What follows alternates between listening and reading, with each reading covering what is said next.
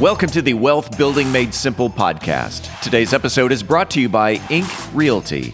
Today, along with Robert Lewis of Inc. Realty, Philip talks about the pros and cons of selling your home right now, the benefits of having no emotional attachment to buying and selling properties, and using your home equity to improve your financial plan. Philip Washington Jr. is a registered investment advisor. Information presented is for educational purposes only and does not intend to make an offer or solicitation for the sale or purchase of any specific securities, investments, or investment strategies. Investments involve risk and, unless otherwise stated, are not guaranteed. Be sure to first consult with a qualified financial advisor and/or tax professional before implementing any strategy discussed herein. Past performance is not indicative of future performance. And now, here's Philip. We are back with Wealth Building Made Simple, talking with Rob, the realtor, about real estate. What up, Rob?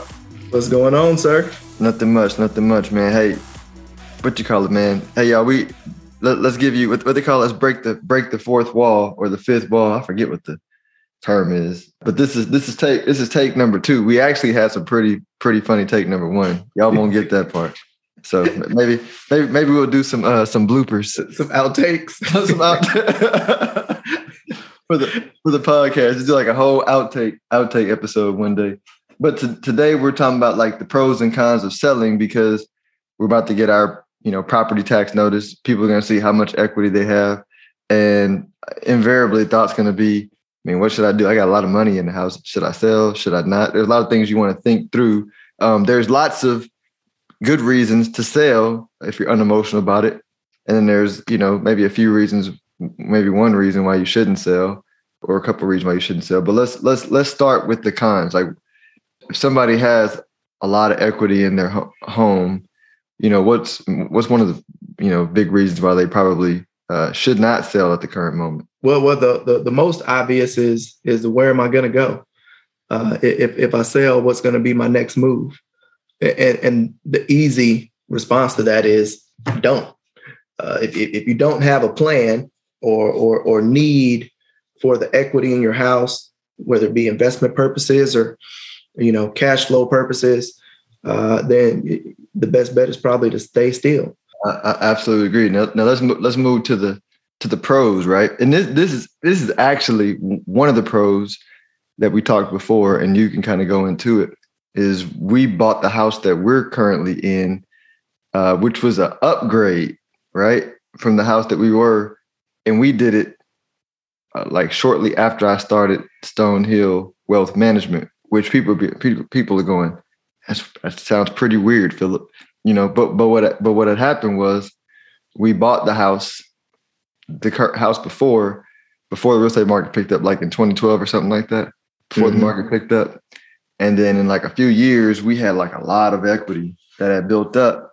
And so I like ran the math, and I was like, well, if we sell this house, I could take this, pay off some stuff, reduce our monthly cash flow, have some money, for the business, and buy a bigger house and end up coming out net cheaper, month in and month out cash flow, which was beautiful. So in that instance, for us, we actually were able to sell and find a better property. So the con could even be, depending on the circumstance and situation, you might still be able to do the math if you have a wise person on your team who can run math, like a good realtor, a good mortgage person, a good wealth manager, a good CPA. Right. And I don't want you to just haphazardly skip over what you just said. I want people to make sure that they heard that you bought a more expensive house and ended up cash flowing on a monthly basis better than when you had the less expensive house, because of the equity that you had already built up. Yes, sir. It's a magic trick. Outstanding. That is a win. Trick. Magic trick. That is a win.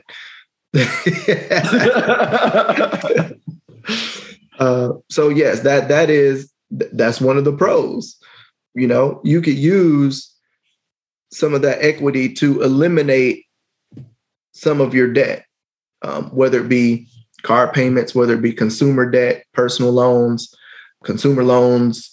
I think I said car notes, but eliminating some of those monthly debts, and then just having a house payment you could come out better than just being in the same house, holding on to that same equity that you have. Now, again, in the ideal situation, I know we touched on this before, but I'm going to bring it back. Ideally, if you were planning accordingly and you were able to contract on a new home or a new build, wait till about that 6-month period where you're really on the downhill of the build, 2 to 3 months out. Ideally, that's when you would want to list, because then your transition period would be a little less. You may be able to negotiate a lease back, which I actually had a client negotiate a lease back till June. Right. For free. Complimentary lease back. Complimentary. That's crazy. Right. So those things can happen. And then it will make that transition even a lot easier, because buyers want to be the best thing a buyer can do is be flexible. So yeah, an attachment to situations, because you're right. I mean, we had to stay with our in-laws for 6 months. That was one of my conditions. I was like, hey, look, we can do it, but the math works better if we stay. I didn't know about the leaseback option. That might have been a better option, but like you said, we needed to build, or not build. We needed to. Anyway, that's we'll go down that rabbit hole tangent. Yeah. So ideal situation. That's what it would be. Even if not, it's just a matter of finding, a temporary spot to land while you're doing new construction or looking for another pre-existing home that better fits the needs of your family at the time. At the end of the day, some people really do need to move, whether it be additions to the family. We have a culture that's moving back to multi-generational housing with in-laws and grandparents and children all under the same household. So when you're getting back into that, you're going to need the extra space. And then sometimes you have situations where, to the opposite, kids are leaving, going off to school, getting jobs, getting places of their own. And then, people need to downsize. And that's when the true investment comes in, because downsizing. Yes, sir. That downsizing. What else? Renting, so you can use the money that you can borrow to invest. Right. I think you said moving further out too, right? That's an option too. Generally speaking, I've said it before that, the further you go outside of the city, the less that you're going to end up paying for real estate. More so because they're trying to entice people to come out. They want that area developed. They want to, boost up that economy out there. They're making a lot of the areas that used to be considered rural are now urban. And to make that transition, they need to really inject the economy with money. And the only way to do that is more housing, more people, more businesses, more commerce. So that lower price of real estate entices people to go out. Yep. Supply and demand. No, it makes sense. Well, yes, sir. Yes, sir. I think my takeaway is that the equity can be a opportunity for your financial growth if you detach emotions from the decision-making process, assuming you have a goal that's important in the short term. I think it makes me think of like the Rich Dad, Poor Dad book, right? Which is, I'm glad I read that early, because it really got me in the mindset of one of the things that I think, we kind of joke about, but I've always thought of my primary residence not as an asset, but as a consumption item. And so what it allows me to do is detach emotion around the decision-making process, meaning this is something that we want, this is something that we have. But if there's a competing financial goal, in front of the primary residence, then it becomes an easy decision-making process for me, because I'm not attached to, has the house made money? Yes, right? But I'm just saying the lack of attachment to things allows you to make better decision-making process, make better decisions. Right. Based on just numbers. Right.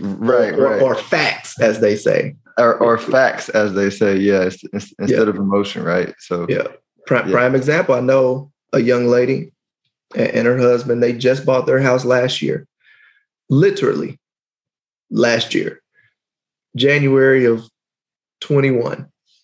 They are selling their house right now, a year later, and they got $50,000 over their asking price. And from my opinion, the asking price was at the top of the market. I thought she was stretching it with the asking price. Yeah. And they got $50,000 over. Now, Grant, they have a very nice house. They made some upgrades to it. Not anything crazy, but they did do some updating. But I mean, that's the way it goes. If you have a need for it, it's there for you. Absolutely. Well, let everybody know how they can reach you if they have any questions, if they want to do an analysis on what their options are for their equity. Absolutely. The best way to reach me is my cell phone. It's 317-372-3022. You can also send me an email at rob@inkrealtygroup.com, and that's Ink with a K. And I am Rob L. the Realtor across most social media channels. Well, appreciate you, man, and look forward to catching up next week. Sounds good. Let's make it a great one. If you are interested in having a review of your portfolio or to see how far on track you are with your retirement goals, Philip offers complimentary consults through his company, Stonehill Wealth Management. For more information, log on to stonehillwealthmanagement.com/talk. That's stonehillwealthmanagement.com/talk. Philip Washington Jr. is a registered investment advisor. Information presented is for educational purposes only and does not intend to make an offer or solicitation for the sale or purchase of any specific securities, investments, or investment strategies. Investments involve risk and, unless otherwise stated, are not guaranteed. Be sure to first consult with a qualified financial advisor and/or tax professional before implementing any strategy discussed herein. Past performance is not indicative of future performance.